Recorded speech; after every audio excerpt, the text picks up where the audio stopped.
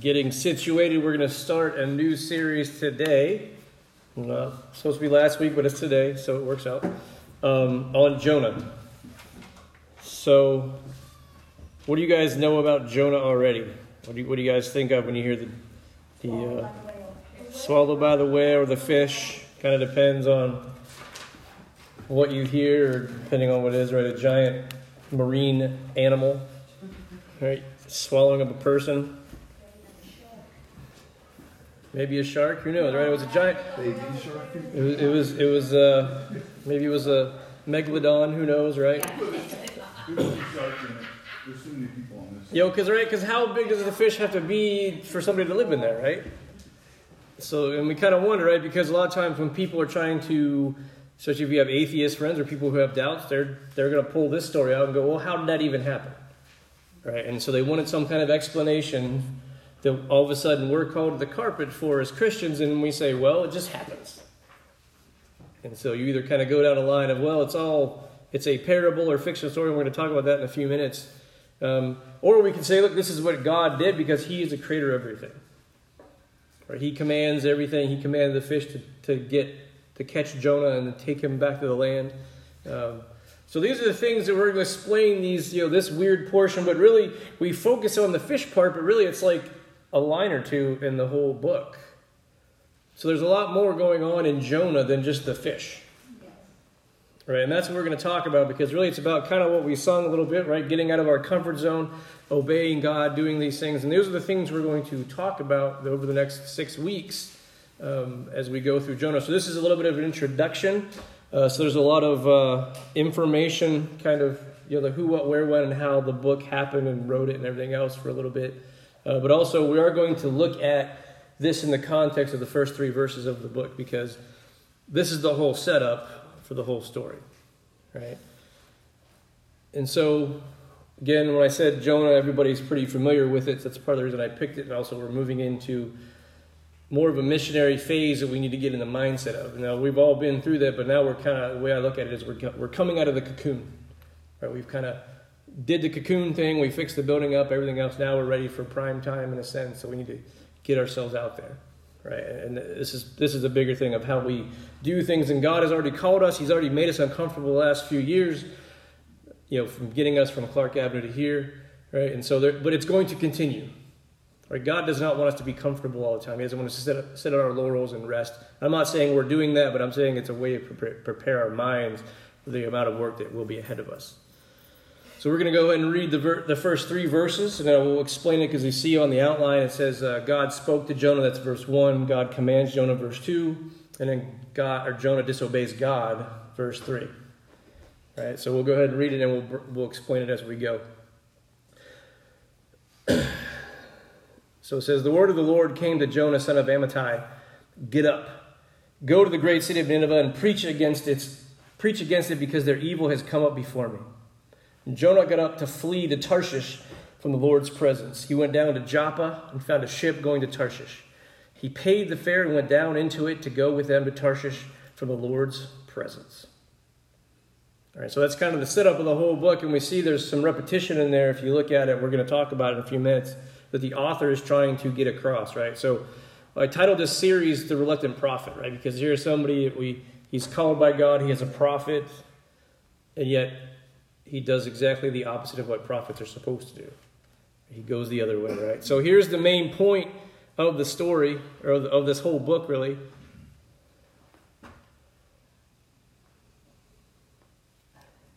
All right, so the book of Jonah demonstrates what can happen when people repent of their sins and turn to God.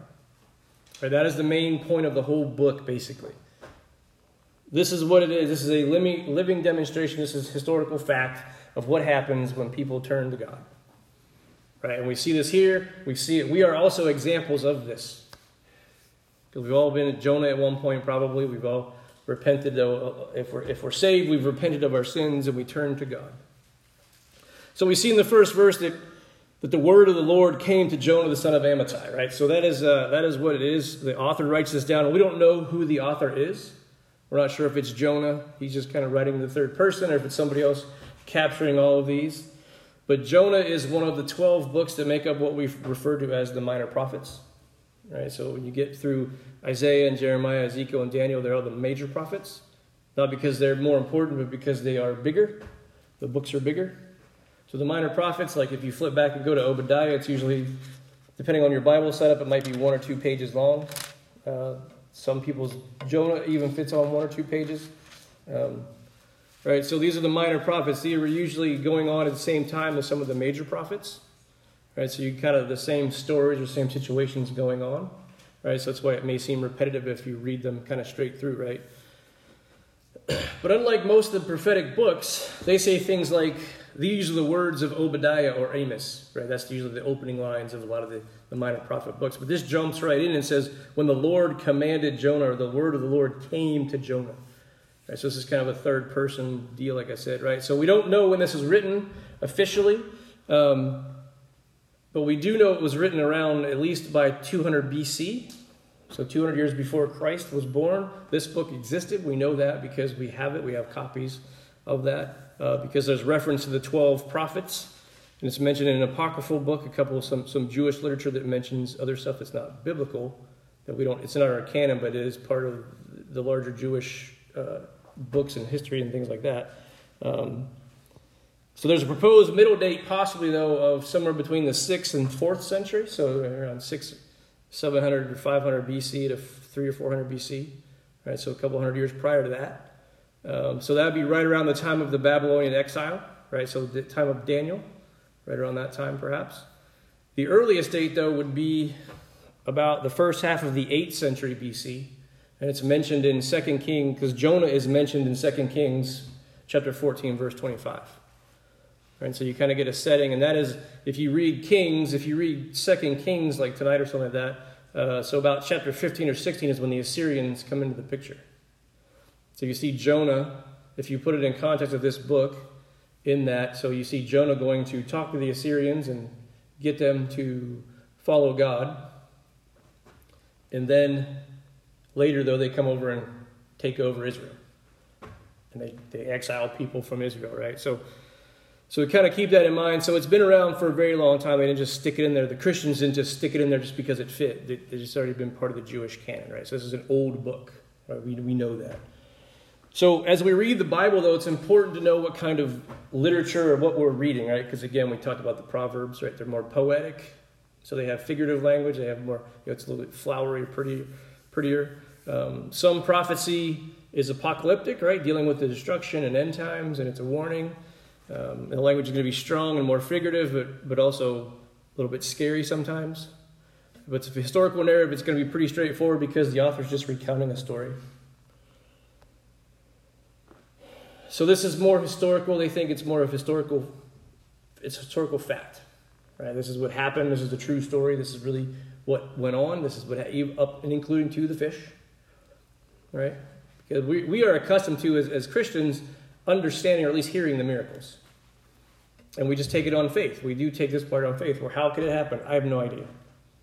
But it happens. Right? We know it happened, right? Because we're dealing with the God who created everything. And that's what Jonah refers to next week when we talk about it. He even acknowledges that, right? And even Jesus recognized this, and he referred to himself that just like Jonah and the fish, I will be resurrected in 3 days. Right? And so he referred to this, that this actually happened. And so it's not allegory, it's not just a story or a parable to get us to follow God, like this is what happened to some guy named Jonah.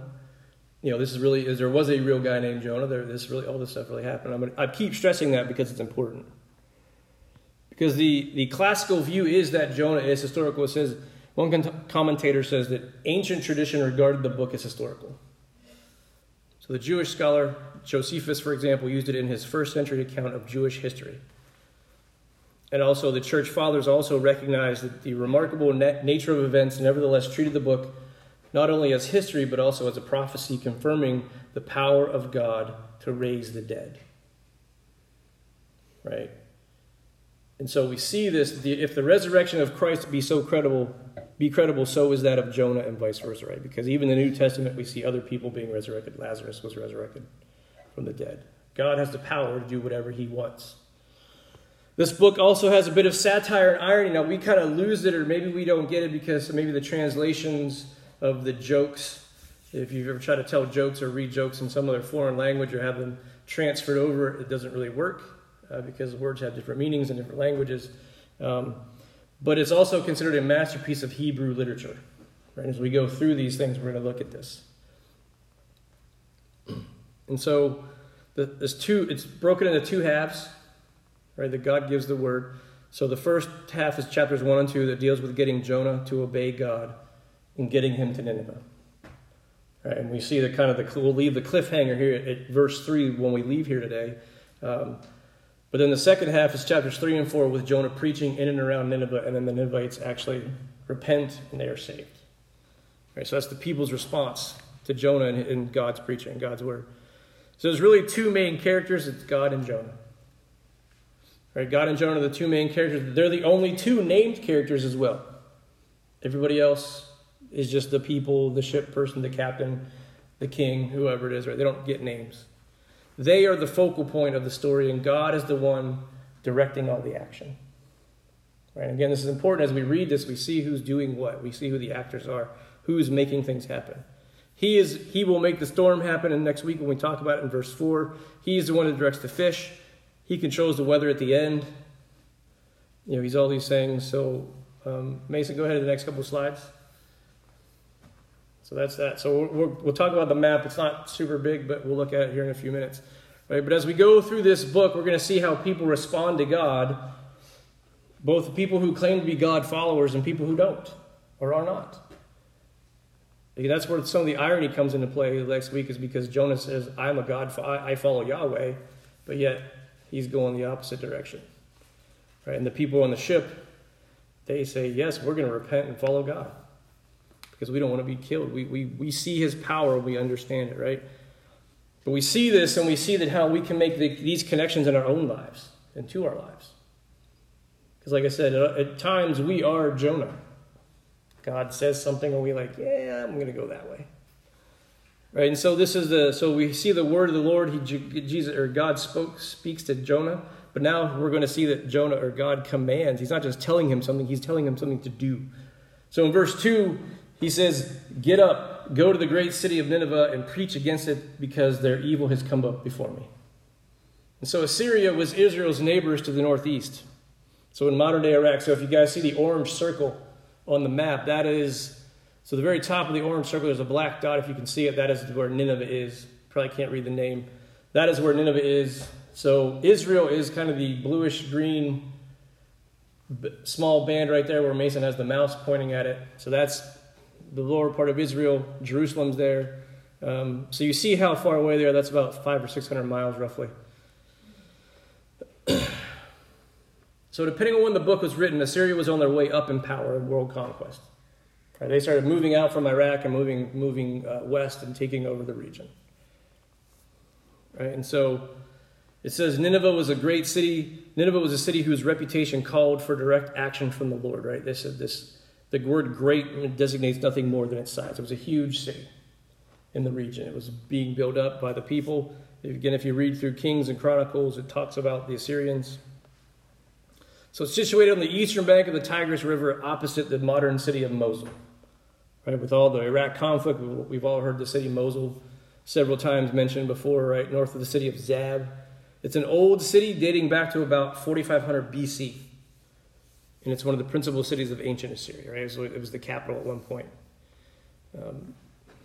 But the Assyrians were known for their brutality and cruelty.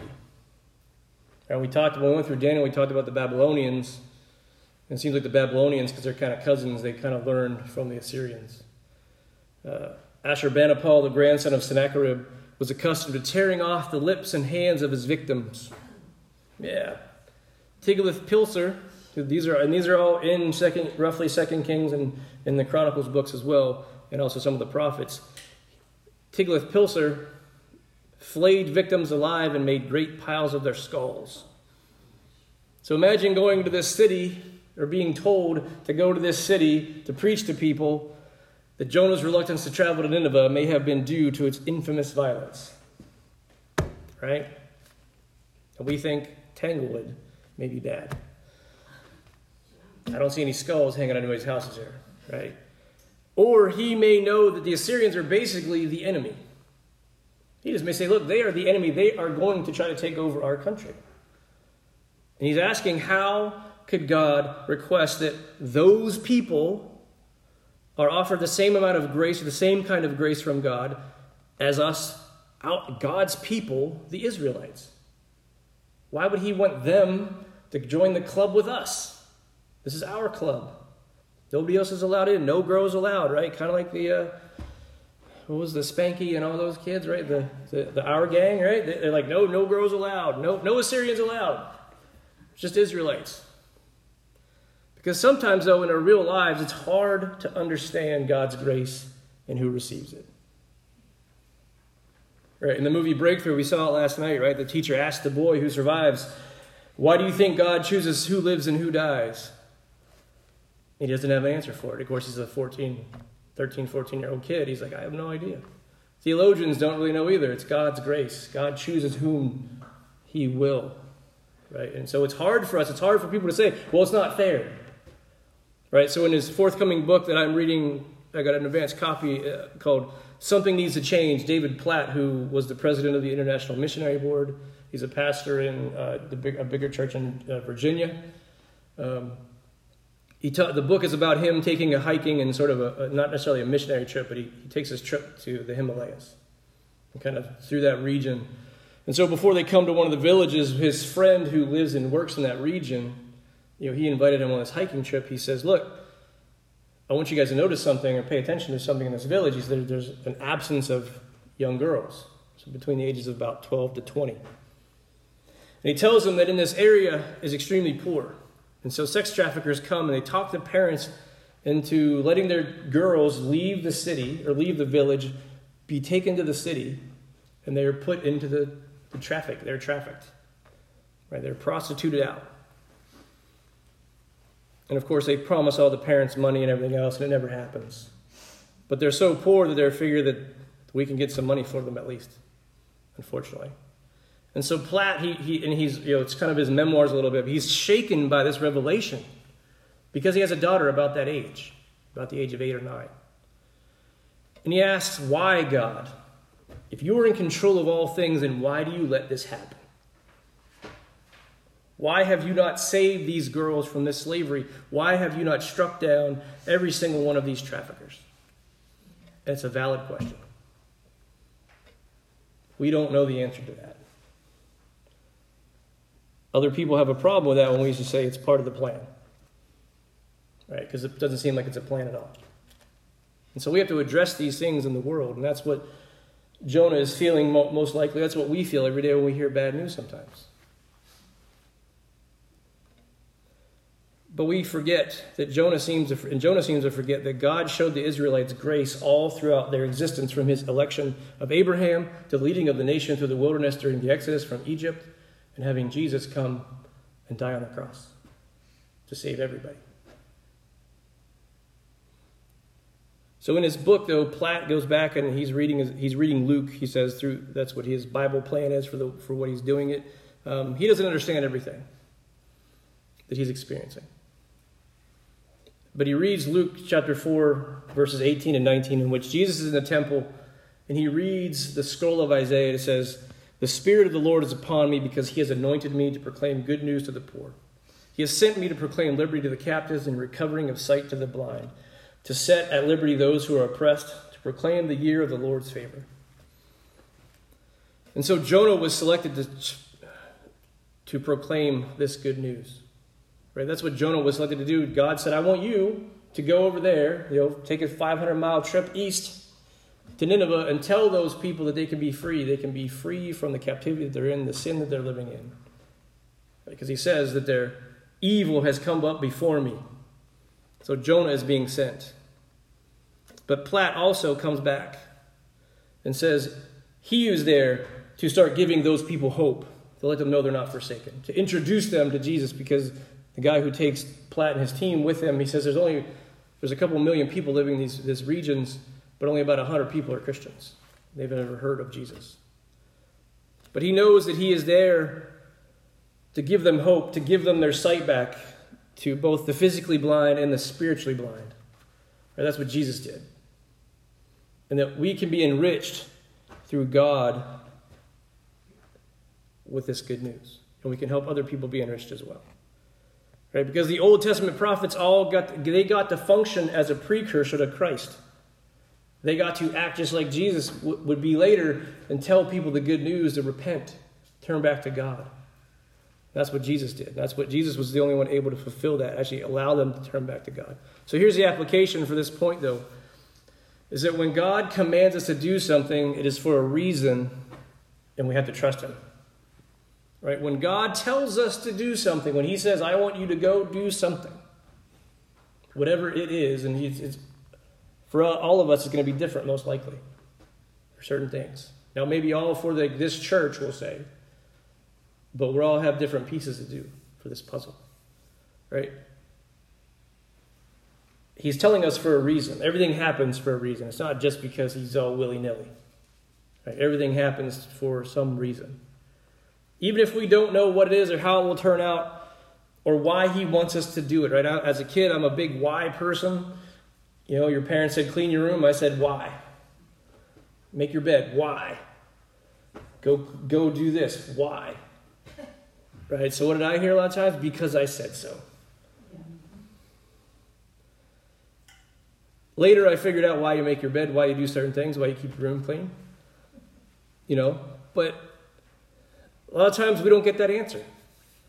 Sometimes it'll get explained. Sometimes we'll just kind of figure it out later, right? But a lot of times, though, we have to do things because even though we think it's unfair. Because we have a skewed vision or view of what fair and unfair is a lot of times. But Abraham didn't know what would happen when God told him to move his family 400 to 500 miles east, or west, so from where he was in Iraq over to Israel. Joseph did not know what would happen to him when he was in the pit and sold into slavery. He just figured he was going to die. Paul didn't know what would become of the guy who was blinded on the road, and he had to trust someone of a group that he was there to persecute. He was there to kill people, hunt them down, and yet now he is helpless and blind in the city with one of these people now leading him around. He could have let him off a cliff. And when you read Acts, that's kind of what the one guy sort of wants to do. He's like, we can get rid of him. All our problems are solved. And Jesus says, no, take him, heal his eyes. Ruth didn't know what would happen to her and her mother-in-law after her husband died. But it all turned out for the better. It all turned out because all those people are all part of the story to lead to Christ getting here. And we are the same. We are in that story as well. We just don't appear in the Bible. We are all here to get to Christ. We are all here to help other people come to Christ. Right? We're not on the same level as Paul or Joseph or Peter, but we don't have to be. Because we're just here to bring people who God wants to bring to himself. We are part of that plan. Right? Because all of these people sensed that God was calling on their lives, and they knew it was more than just a job or a purpose. They knew there was something there. They said, I'm going to obey you. No problem. Right? There was trust. There was trust there no matter what.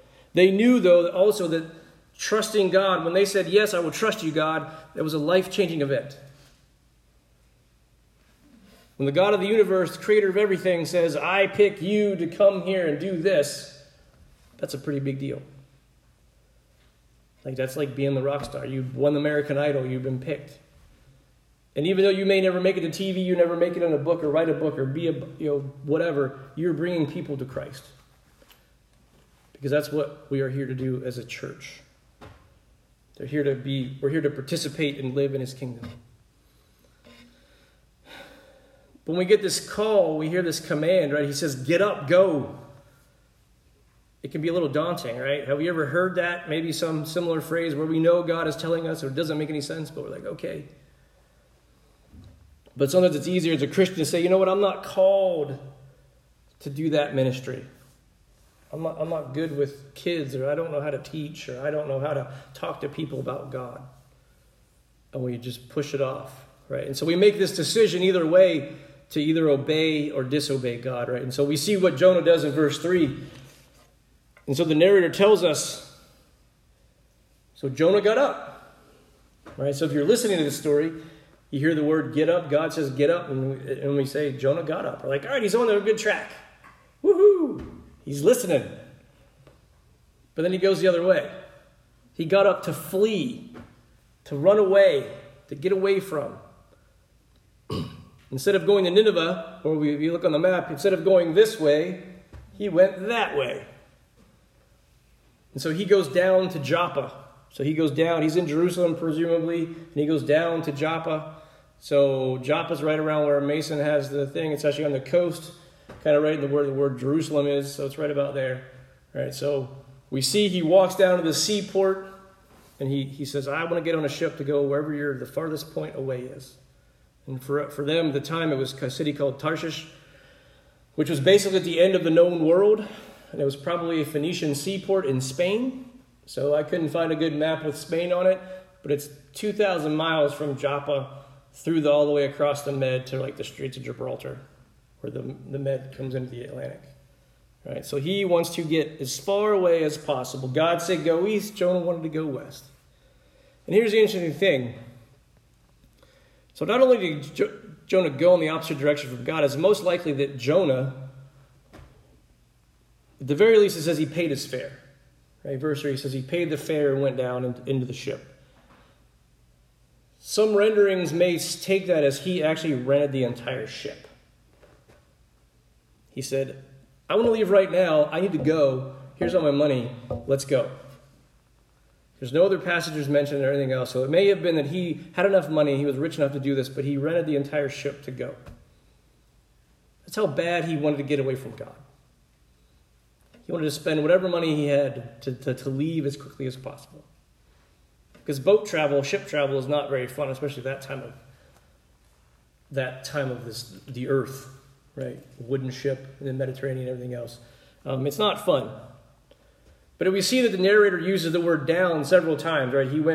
He got up to flee to Tarshish from the Lord's presence. He went down to Joppa and found a ship going to Tarshish. He paid the fare and went down into the ship to go with them to Tarshish. Right? He's kind of he went this way as far as he could, and he's also going this way as far as he could. Because God has always thought of being as up. Right? God lives in heaven, he is up. So I want to go down to be away. So he can't find me, hopefully. Right? It also indicates that Jonah is getting farther away from God. He's making a choice to go away from him. Right? He's using his free will to say, I am out of here. I am not doing that. I'll do whatever you want except that. Right? He doesn't want to do whatever it is. Right? But what motivated Jonah to flee from the Lord? Right? As we heard, the Assyrians were terrible. So maybe it was just that. Maybe it was, or was he afraid of God, right? Or was it a fear of God, right? The narrator doesn't give us an answer. But the more relevant question for us today is, what makes you run from God? What is it that makes you run away? Because you have to go talk to your neighbor that you don't like? You have to go somewhere that you maybe feel unsafe? Whatever it is, you know that. Right? Maybe it's you don't think you're sinless enough to come to church yet. And we're all here, but maybe you have friends that think that. Well, I'll go to church when I'm perfect. Well, it doesn't work that way. And you'll never come in. And it'll be too late by then. Or maybe you don't think you have enough knowledge to talk to somebody about the gospel, right?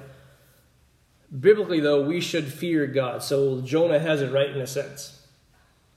We should fear God, right? The Israelites were so afraid of God that they had Moses go up to talk to God, and they said, we don't want to be around him. You go talk to him. We'll stand over here. We'll stand here in the field. Moses, you go to the top of that mountain and go talk to God for us. Just tell him we said, yeah, we agree to the terms, right? But you signed for us. You're our proxy. Right? We don't want to, we'll make the payments, but we don't want to sign the contract for the dealership, right? That's what it was. That's how they understood how powerful God was, how scary he looked. But we don't have to be scared, right? When we're talking about fear, we don't have to be scared, but we should be reverent, understand who we are going to stand in front of one day. Right? And this is not to scare anybody, but this is to sober us up about who we are really dealing with. We're dealing with the creator of the universe, the one that controls everything.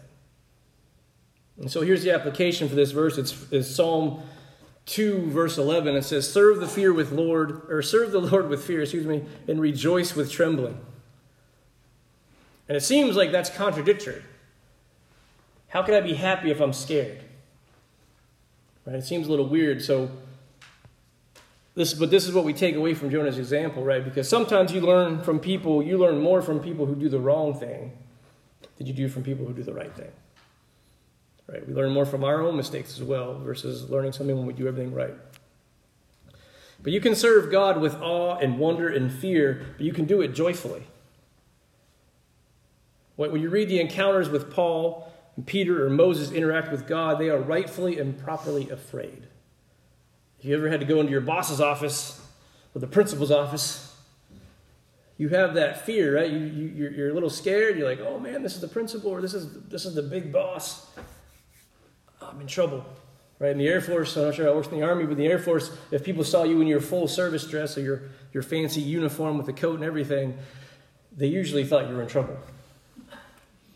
They said, what did you do? And it was usually true because a lot of times, especially as maintenance people, you don't wear it. Right? So if you were getting dressed up, you had to go see the commander for something. You were in trouble. And so when you stand before the commander, you're like, man, I don't want to. You respect him and his authority and his position and also as a person because he is the commander. Right? So, and God is just that umpteenth level to that. But when we see like Peter, Paul, and Moses do this, they are rightfully and properly afraid because they know he is the one who created everything. There's no question about this. There's nothing else to say about that, right? We just know that. And so, but when you read James or Paul or Peter's letters, they're overjoyed that they're in the service of the King. And James says, my brethren, count it all joy when you fall into various trials, knowing that the testing of your faith produces patience. Right? Because it's scary to be in this test or this trial, but we can count it joy because we know that there's a purpose behind it. It increases our faith. It increases our patience. Paul's letters, he is joyful several times over for being able to suffer for God. Right? He says this, to suffer for God and proclaiming the good news of Jesus to the Gentiles. It's almost like Paul and Jonah are exact opposites. Jonah ran away and Paul ran to the Gentiles. In Philippians 1, verses 18 through 21, Paul says, yes, and I will continue to rejoice, for I know that through your prayers and God's provision of the Spirit of Jesus Christ, that has happened to me will turn out for my deliverance. I eagerly expect and hope that I will in no way be ashamed, but will have sufficient courage so that not now as always Christ will be exalted in my body, whether by life or by death. He says, and we all know this one, verse 21, for to me to live is Christ and to die is gain. No matter what happens, I'm going to be joyful about it. I am thankful that I am here to be a part of God's plan. And he wrote those most likely from prison. So how happier can you be from prison? In a hole. But Jonah doesn't rejoice. He just runs away and he's afraid. Because he chooses not to serve the Lord. He doesn't get to rejoice because he doesn't make this connection. He's just serving the Lord with fear, and that's like scared fear. God wants me to go do something. I don't want to do it. I can't do it. I can't. I just can't. And how many times have we done that with God? I just can't. I can't do it, God. Just ask me to do anything else. Yeah, I'll cut the grass for a month. I'll do the dishes. I'll do whatever. But don't make me go talk to that person. Don't make me go to this place. And so he misses out on the joy, and he doesn't rejoice. He just tries to run away. And if you've seen, cop shows or westerns where the outlaw runs away, he's just living a life on the lam, and he can never settle down. He can never have a family. He can never do anything because the cops are always there looking for him. Right? The sheriff is one step behind him, waiting to catch him. And so that's no way to live. But see, God didn't put Jonah in a prison, but Jonah seemed to think that obeying God and carrying out his mission was way worse than jail, or worse than dying. He said, I'll run away, but I'm not going to go there because I might be killed by the Assyrians. Maybe they'll catch me and just throw me in my head up on a pike out there. So he ran away to avoid, and he created his own self-imposed prison sentence. We're going to see it next week, right? Jonah ran from his mission. But you see, we see Christ walking toward his mission with confidence. In the New Testament, he's born, he comes, he's raised, he lives. He keeps going back to Jerusalem. He's almost arrested several times. He knows he's not going to get arrested yet because it's not part of the plan. But Christ walks towards the cross with confidence. Every step he took on this earth was to get him to the cross. And then to the grave, so he could act as a sacrifice on the cross, and then he would be raised again through the Father's power from the grave. And so that is what the differences between Jonah and Jesus are. They're opposites, in a sense. And we'll see, and next week we'll talk about a little more about the sacrifice piece of it. Because there's a difference there, so I don't want to give it away yet, but if you read it, you kind of maybe pick up on it. Right? So that's the difference. That's why we can be joyful, because Jesus already beat everything. He already conquered death. He took away our sins. And so as Jonah set sail for Tarshish, we were left with a bit of a cliffhanger for this week. If you've never heard the story, now we all know, most of us I think know the story. But it's still kind of a cliffhanger, like, okay, he's on the boat, there he goes. He's sailing off into the sunset. What's going to happen? Dramatic pause till next week. That's right. I should have made a sign or a slide. Right. But Jonah's story is one of God's grace. That is what we take away. That's the whole Bible. It's a microcosm of what the Bible is. It's a story of God's grace. His grace extends to the people who already follow him, and also the people who haven't heard the story yet. As believers, we are God's instrument to proclaim the good news to those who do not know of God just yet. That's why David Platt in his book, he was like, I can at least tell people this thing. I can tell people I can do certain things. And I haven't finished the book, so I don't know how it turns out yet. But that is what he's there to do. That's what he knows to do. That's what we're here to do. We're here to tell people the good news and encourage them and help them grow in Christ as we grow. Right? We have a little bit of a head start, most likely, but we are still here to learn everything too. Because the message of salvation through God the Son is too important and too exciting to keep it under your hat. Right? It's just too good of news to keep it all to yourself. It's kind of like having arcade tokens and you don't even use them. Just keep them in your pocket. So the questions for the week. This isn't really an action. This is more of a reflective action, I guess, if you want to call it that. So the question is, are you running from God right now for something? I don't know what it is. You guys need to pray about it. If he's telling you something, if he's talking to you, don't worry, you're not crazy. But the question for that is, if so, if you're running from him, why are you running from him? And the other question is, what would happen if you turned toward him and actually listened to him? Right? What would happen in your life? Would something drastically change, like terribly bad? And you're probably like, yeah. I won't get to do certain things. I won't get to do this or that, or I have to give up this or that. I don't know, whatever it is, whatever God's telling you in your own lives. Think about that. Think about what are you running from and what are you running towards? And how drastic would it be if you turned around and went back to God? So as we do our last few songs, right, think about this. And the song we're going to sing next is Walk by Faith, right? Because that's what we're doing. We don't know. We don't see the road. We don't know what the road is, but we're going that way. All right, so guys, go ahead and stand.